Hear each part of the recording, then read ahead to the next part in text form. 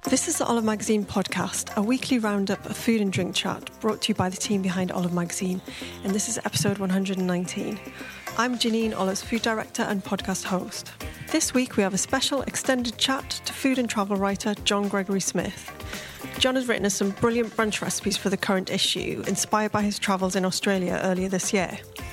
We talk about how huge the brunch trend is over there and what they do differently. We also discuss John's perfect brunch cocktail, clue, it's not a Bloody Mary, and do a live cook-along of the September cover recipe. So let's have a listen. Okay, so I'm here today with food and travel writer, cookbook author and September cover star, John Gregory Smith. Move over, Rihanna, all about this. Because if you've seen our September issue, you would have seen the most fantastic oozy cheese sandwich toasty on the front, and John created that as part of a brunch feature that he did for us. And it's all inspired by Australia. Yes. But you're not Australian. I'm not Australian, no. As you can tell by the accent. Yeah, gives it away. But they kind of did they invent brunch, do you think? Let's go with yes. Yeah. I think what they definitely have locked down over there is the kind of healthy without meaning to be brunch vibe with a twist of indulgence, if that makes sense. So everything is lovely, fresh and healthy and vibrant and big flavours. Yeah. And then, naughty little things to end it with at the end. But they are really good on brunch. Yeah, and then they're not scared about kind of indulging in a bit, like cheesiness or creaminess as well. Yeah. No, not at all. They get that balance really, really well. Mm-hmm. And quite often, the cafes that you go to, if you have like an amazing eggy thing with coffee, they'll be fully committed to you get a dessert as well. Really? Well, so the brunch dessert is a thing? Yeah. Oh, okay. I love that. Because I don't usually do puddings. I but yeah, I suppose it's kind of nice, to finish. If it's feels so, it feels hungover. more like a meal rather than Exactly. just like going out for an extended breakfast or whatever. Yeah. Yeah. So, what sort of places did you go to when you were out there? So I spent 2 weeks there just before Christmas, actually. So I was promoting my last book, Orange Blossom and Honey. Yeah.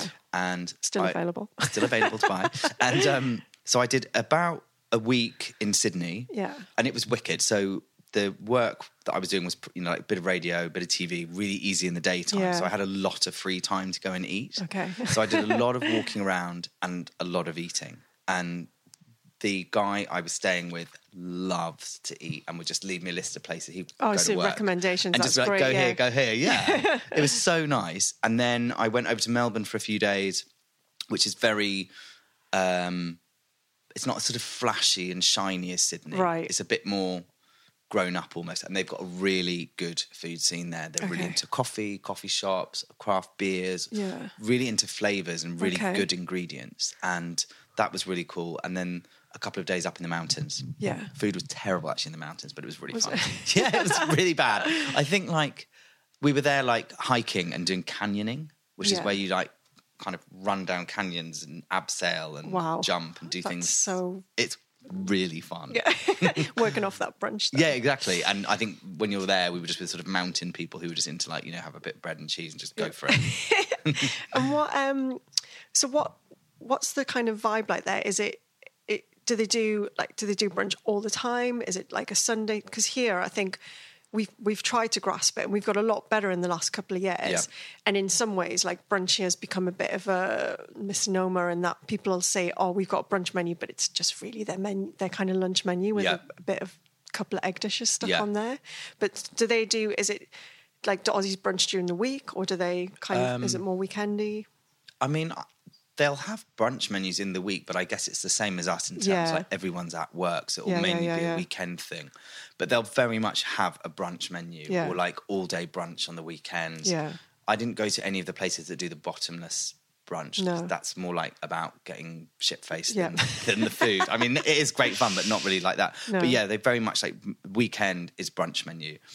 And so you get all the kind of really healthy people who will have been up and running and surfing and exercising in kind of early, and then the hungover people roll in a bit later. And everyone's kind of enjoying the same thing. And it's a real scene out there. Yeah, that's cool. Let's talk about some of the recipes though, and the kind of inspiration behind them. So one thing we've got, which was beautiful was beetroot biryani. Gorgeous, isn't it? So talk us through what's in it. What is a biryani? So biryani is basically just whipped beetroot and yogurt, and it's an Iranian. I'm pretty certain its heritage is Iranian. Okay.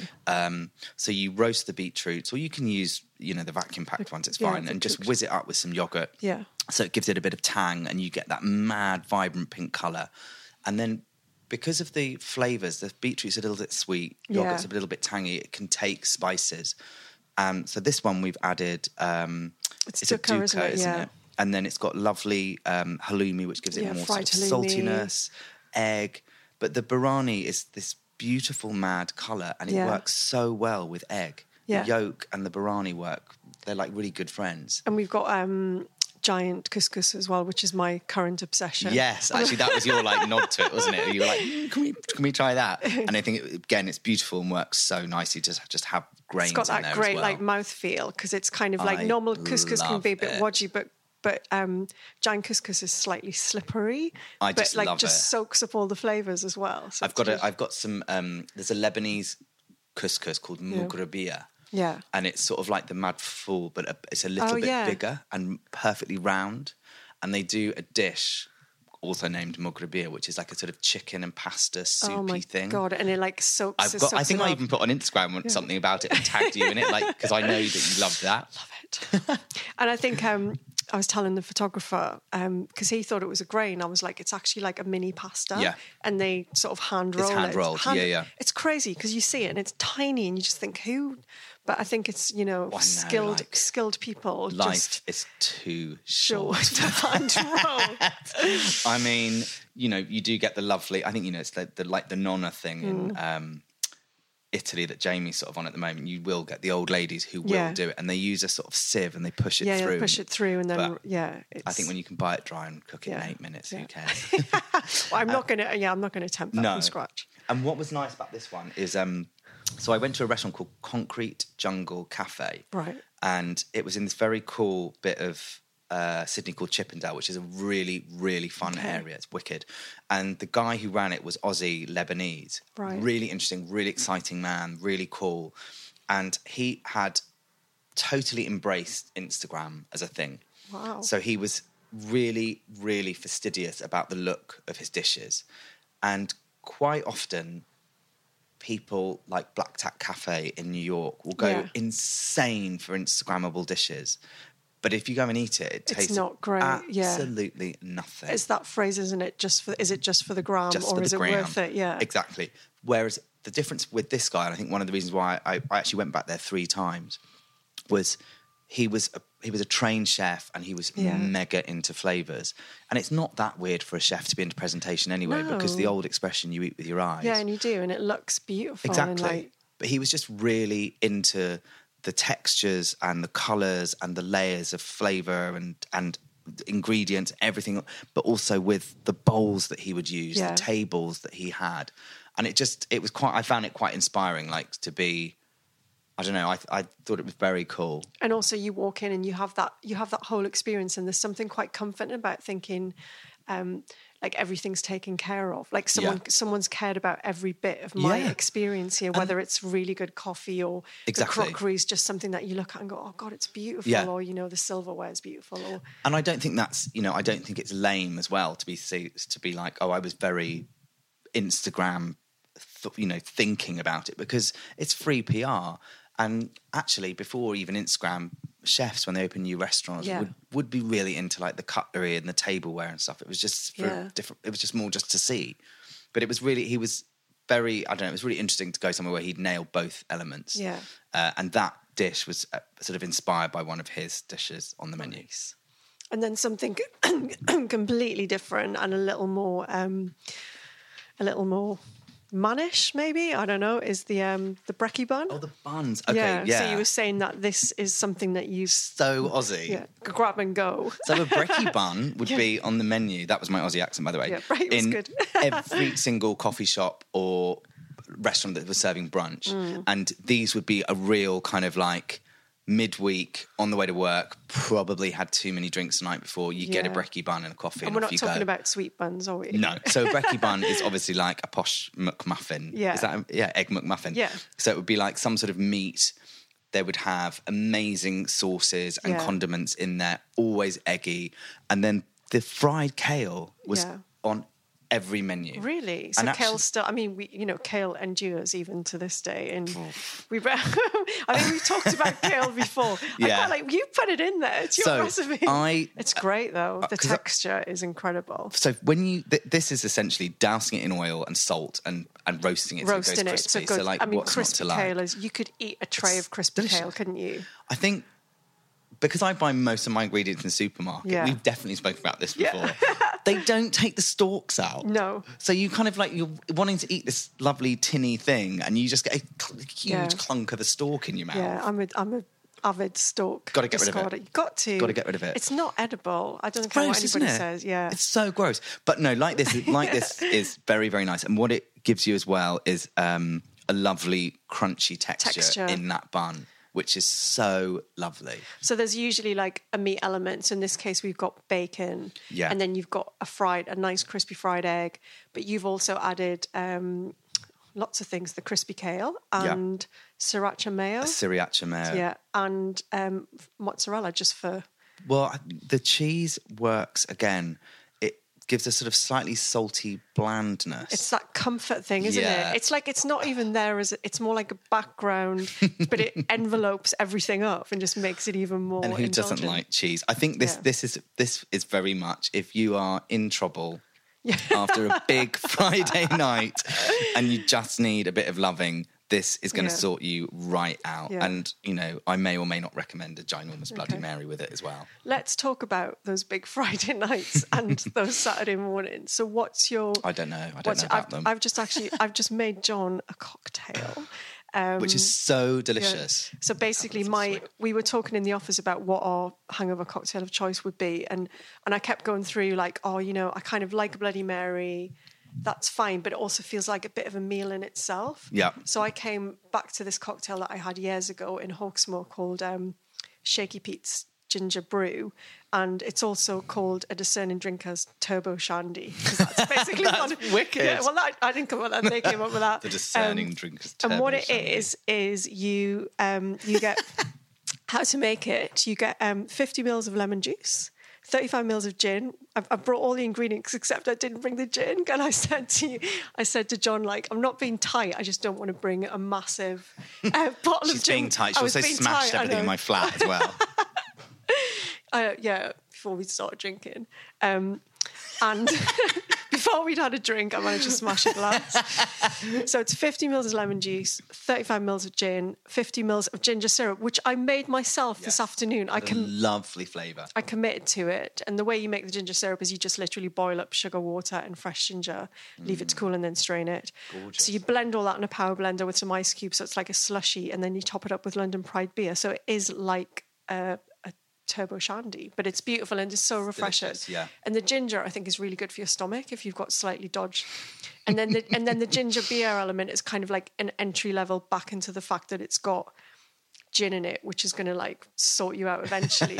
But it disguises it. You said it's stealthy, isn't it? It's dangerous and worrying because you could just gulp back pints of it. It's delicious. Yeah, but it is good. So that's my favourite. So is your go-to a Bloody Mary then? Well, do you know what? It actually isn't. No. I find tomato juice repulsive.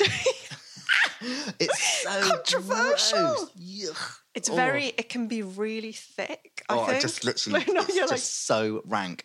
And the thought of it in those horrid bottles. Now I'm just going to sound so white middle class. It's really like champagne. I just think if you're just feeling a bit rough and you have a delicious cold glass of fizzy champagne. I can do that. It just takes the edge off everything and it kind of envelops your head in like a warm glow again. I love this. Just go straight in for it. Just don't disguise it. Delicious, yeah. Don't disguise it. Just get the really good stuff. You're like, it wouldn't be what's your brand of choice for champagne? Do you know what? I'm not very fussy. Really? And I'm very happy with like Cava and Prosecco as well. It doesn't matter. It's just the little bubbles, the fizz. I mean, so on the weekend, a friend gave me a glass of Reinhardt, however you say it, and it is exquisite. It's got an amazing flavour and the bubbles aren't super fizzy in your face. It doesn't kind of... But frankly, that much? Is it like 80 quid a bottle or something? Really expensive. If you're really hungover, why pay that? Yeah. Because your taste buds are shot to shit. Just get down Sainsbury's and get the carver in. Exactly. 2 for 1. Yeah. So the other thing we were talking about was the kind of perfect combination of things for brunch. And for me, like, it has to have an egg. Like, it has to have an egg on it somewhere, or it's in it somewhere. Yeah. And also it has to have a bit of spice. Yes. Or chili. Yes. Preferably chili. So, like, if it's got an egg and chili sauce, then I'm in, basically. Yeah, no, me too. I'm on board with that as well. Yeah. I think brunch... Like, for example, some of the dishes here, well, they're all utterly amazing. But, like, if I was going to eat, say, we're looking at the gorgeous smoothie bowl now, that for me would be like that's my starter. And I want I need eggs afterwards. Yeah. One of my favourite brunch dishes ever is shakshuka. Yeah. Because it's just that, isn't it? Spicy, tomatoey, eggy glory. And it's so forgiving because you can literally make it for 10 people in 2 massive frying pans and not screw it up. No. And everyone's happy because they think you've spent hours making this dish, and it's actually the easiest thing to do. And do you meat or meat-free? I'll do either. Yeah, I'm happy. A little bit of chorizo and during there. And I don't know. But it's something like that. I like that kind of... I like meat... in shakshuka, if it's sort of like a hint of, so that just little bits of it rather than big lumps of... I quite like big lumps. Do you? Yeah. Well, I got shown this amazing guy in Tel Aviv who was a Libyan man called Dr. Shakshuka, who had a funny restaurant that I think is quite cheesy. I think we talked about him on the last podcast, didn't we? Probably. And you went to his restaurant and he... I mean, he had all a big roads mural point back outside to or him. something. Yes, yeah. oh my God, let's talk about him again. But no, so anyway, he showed me how to make it, but it was with lamb kofta, and they were quite shameless. Oh yeah, I can do a meatball because that breaks down. It's just if it's like, meat that you're chewing. No. Whereas like meatballs, sausagey things, they all kind of just break down into the sauce. Or when you eat it, it kind of breaks. I don't want to fight my breakfast. That's the thing. So I'm a big fan of like not having super posh sausages in a sausage sandwich because you don't want it. I don't want to be like 90% some kind of, because it just gets too chewy and too or kind like whipped wolf sausages for exactly. you. No, I'm not. I'll go for the nice middle of the road ones. Middle of the road. Decent quality, free range, but like your bog standard pork sausage. Oh, yeah. I'm with you. Yeah. And I also really like something sweet at brunch. I think it's just really lovely to have a long, lazy brunch where you get eggs, and I love like having yummy bits of bread and pastries and things to go in, and then get rid of that and have something yummy and sweet with some coffee. We do that. It's quite funny when you go to a hotel and you see how people approach the breakfast.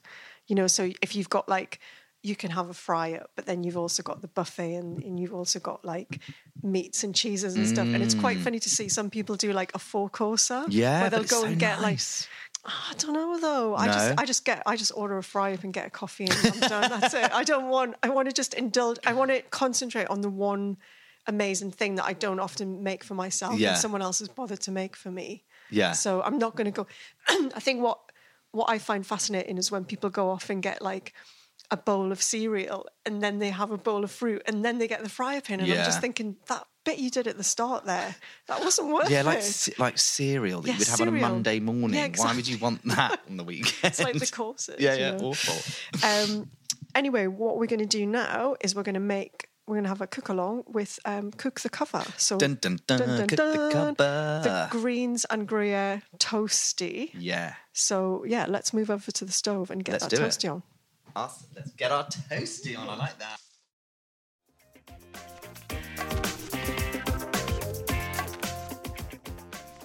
Okay, so we've moved over the other side of the luxurious apartment to where the magic happens. Okay, so talk us through the stock, because you're making the filling now, aren't you? Yes. So we are cooking the cover, and I'm just sweating off some spring onions, which we've pre-chopped like we're in Blue Peter, and some garlic in some butter, and you just want them to soften down but still keep that lovely sort of refreshing bite. And then we're going to add some greens. So we've got some finely chopped Swiss chard.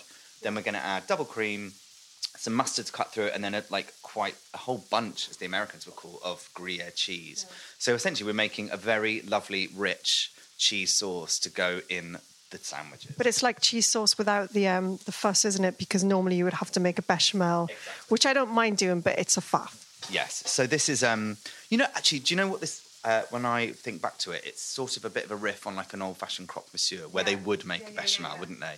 So this is sort of a lazy version with the Aussie inspired vibe of having all the green goodness in it. See, I'm a huge fan of spring onions because I think I think when there's only, if I'm cooking for me or if I'm just cooking for me and Matt, like they're so easy. They don't go off. You don't have to cut half an onion or whatever. It's just, and you get the sweetness and you get that lovely kind of green bits in as well. And they just, this is such a, I can't believe I'm going to say it. I'm just going to say it. They pep things up. They give that lovely so much pep. They just give that lovely... John's doing jazz hands at the minute. But things like, if you just whack it in like mayonnaise and chicken with spring onions is so good, or potatoes with butter and things like that. It just gives that lovely little hint. But yeah, so we've got shredded cavallonero today, or you could use spinach. You could use kale if you took the stalks off. You could use spring greens. I think you could use any, because what you want is a bit of some like a robust green in there to give it some bite, because otherwise that flavour will just get lost with all the cheese. And what we talked about earlier, which was the Aussie thing of having like super indulgence, but like having that little kick of kind of health as well. So when you cut into it, you get oozy cheesiness, but you also get, you get your greens basically. Yeah. So I think these are probably sweated down enough because we want it to have a bit of texture. Yeah. So let's go. Bit of bite to it. With the cream. So 100ml cream. Got there.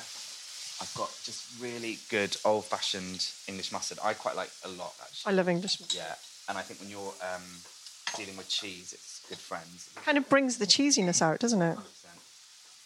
And then we've got this rather amazing, proud pile of very finely grated cheese. It just feels like air. It's so wonderful.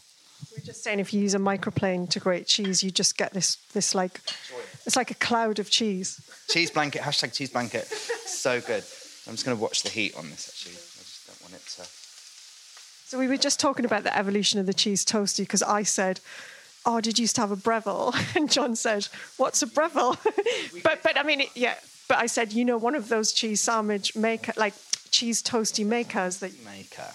No, we definitely had one, because we used to have cheese and ham toasties, and I slightly shudder at the thought of this now, but I used to love them with ketchup. And now, if like cheese and ketchup, I think it's really gross. Such a weird combo. I just think, toasted sandwich. I mean, come on. No one's going to send you to prison for it, are they? I mean... And also, you do whatever you want, I think. You cook however you enjoy cooking. This probably grosses you out then, but we used to have, like, cheese and beans toasties. I know John's making a face now about he's about to be... I sound like I'm such a fussy eater because I don't like tomatoes and I don't like baked beans. But I eat a lot of things, actually. I think those are two of the things that I really don't... Tomatoes I've always been really weird about. And I've tried so hard to like them. Cooked down, fine. But raw or in a sauce, like in a bottle like that, weird. Laura, our editor, has got proper bean phobia, like a proper bean phobia, so we can't even talk about them. The cool thing about baked beans in a Breville is, so you load up the sandwich with cheese and beans. You've got to be quite careful, not too much bean juice in there. When the sandwich is ready and you cut into it, it's molten. You could literally take someone out with it because the bean juice becomes like ridiculous. But the cheese, it's a technical term. But yeah, so the whole sandwich becomes this like oozy, cheesy, beanie, which for people who are fans, it's great. People who aren't, probably not. Another thing that I used to love in our toasted cheese sandwich maker, which I haven't had for ages, was making a toastie with the American cheese, which is a bit wrong, but actually it's really... Like the cheese, like cheese slicey type cheese. Yeah. It's not really cheese. It's called something like they had to take the word cheese off and call it something like cheese food, or... Now you're only allowed to call it slices. You can't actually use the word cheese because it's not... It's not cheese. So just a live commentary on what's going on now. We added the cheese, the cream to the greens, and it became, I love this word, claggy. You use that word, claggy, such a good word. Yeah. So kind of it really is clags together. So it'll sit, and what John's done is heated a frying pan with some butter and put 2 slices of bread in, and is now filling the bread with the claggy greens mixture. So when did you start frying your sandwiches? Because that's quite an American thing, isn't it? It just is. So A, I don't have a toasted cheese sandwich maker. And B, I think what you get is the most amazing crisp on it. So I've been doing it for quite a while, actually. I think if you're going to eat something like a cheese sandwich, eat the cheese sandwich and go for it. And this way gives you that really crisp, like golden outer layer. You do have to go quite heavy on the butter. Look, so I've done it the wrong way around. So like that. Brilliant. So professional. It'll still work, though. It'll still work. So you want the butter on... So what we did is we buttered the bread. On the outside. But you have that on the outside. So that's what crisps up and goes golden. That side might look a bit... loved. Golden. But you know, have you heard of this thing? I've seen it in a lot of American recipes, whereas rather than use butter on the outside, they spread it with mayo. What?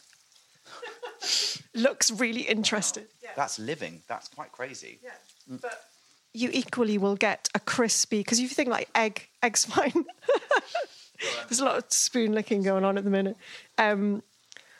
It's kind of like you get the fat because mayo's just eggs and oil, right? So and it wouldn't burn. No, well, it just goes lovely and golden and crusty. So like try it. Really? Wow. Those Americans.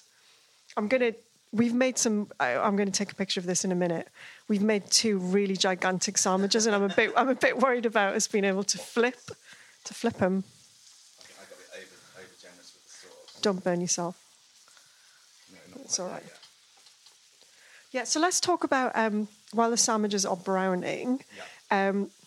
So brunch in London, and we touched on it thing before. Where do you go? Where's your favourite places? So my 2 favourite places are, there's a place on Haringey, Green Lanes, which is in North London. Next to me. Next to you, called Gulukalolu.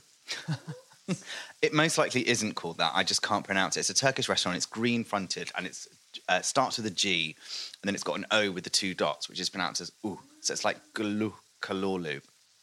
Anyway, they do the most amazing Turkish breakfast. So Turkish breakfast is amazing breads, delicious, lovely fried eggs with pul biber, cheeses, meats, olives, honey, everything kind of all at once. You just it's like a spread of sweet and savoury, and you're just dipping into one bit and having another bit. And you just have this sort of lovely, long, lazy lunch with loads of coffees, fresh orange juices, and it's such good value. Like, I think it's like 11, 12 quid for a set lunch, brunch. Will you finish it? Yeah, oh God, yeah. But you can stay there for ages. I'm definitely gonna check that out, because that is literally around the corner from me, and I don't. It's really good. Because I know like Green Lanes is a hotbed of brilliant like mangal places as well, isn't it? Exactly. So look, we're just gonna flip them over, but I'm just gonna add a tiny bit more butter so they don't burn. Why not? There we go. I love this frying pan. Is this your trusty go-to? Yeah, it's so old, this one. It's got old burn marks. But I just know it. I know it really well, and I can control the heat in it really well. I get like that about equipment. Like Matt will go, do you not need to get a new pan? And I just get so attached to something. And even though it's a little bit worn, I literally will wait until it's not. Oh my God. That's why I fry them.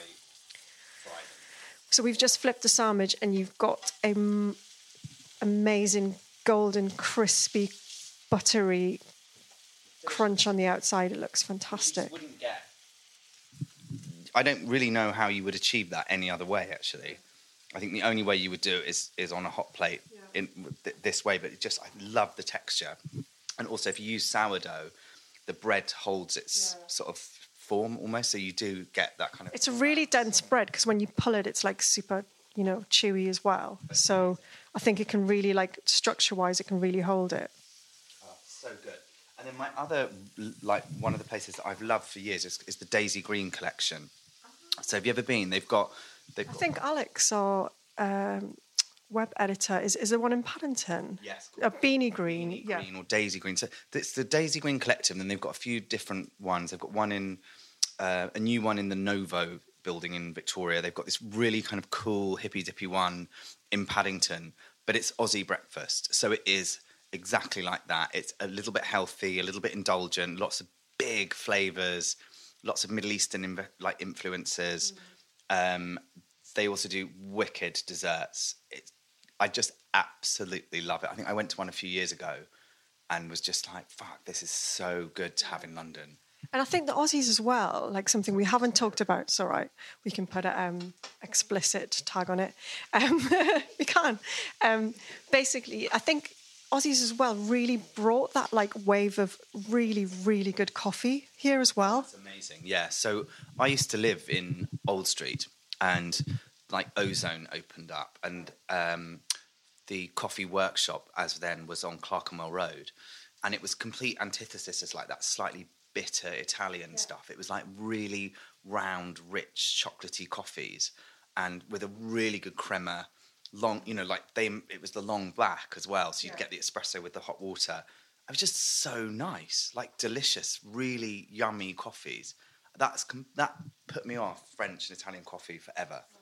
Do you think we've gone a bit like OTT on coffee though, in terms of it's, you can pay a lot of money for coffee, and also I think it can get a little bit prescriptive, as in some guy told me off because my coffee was lukewarm, and apparently that's how it was meant to be, and I don't like lukewarm coffee. No, I like hot coffee.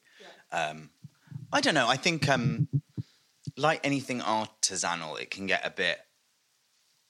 Oh no, I'm trying not to swear, but the only word to say is wanky. I was thinking it... You said it. Kind of pretentious. Yeah. God, my parents will get really mad. Don't listen to this, Mr. and Mrs. Gregory Smith.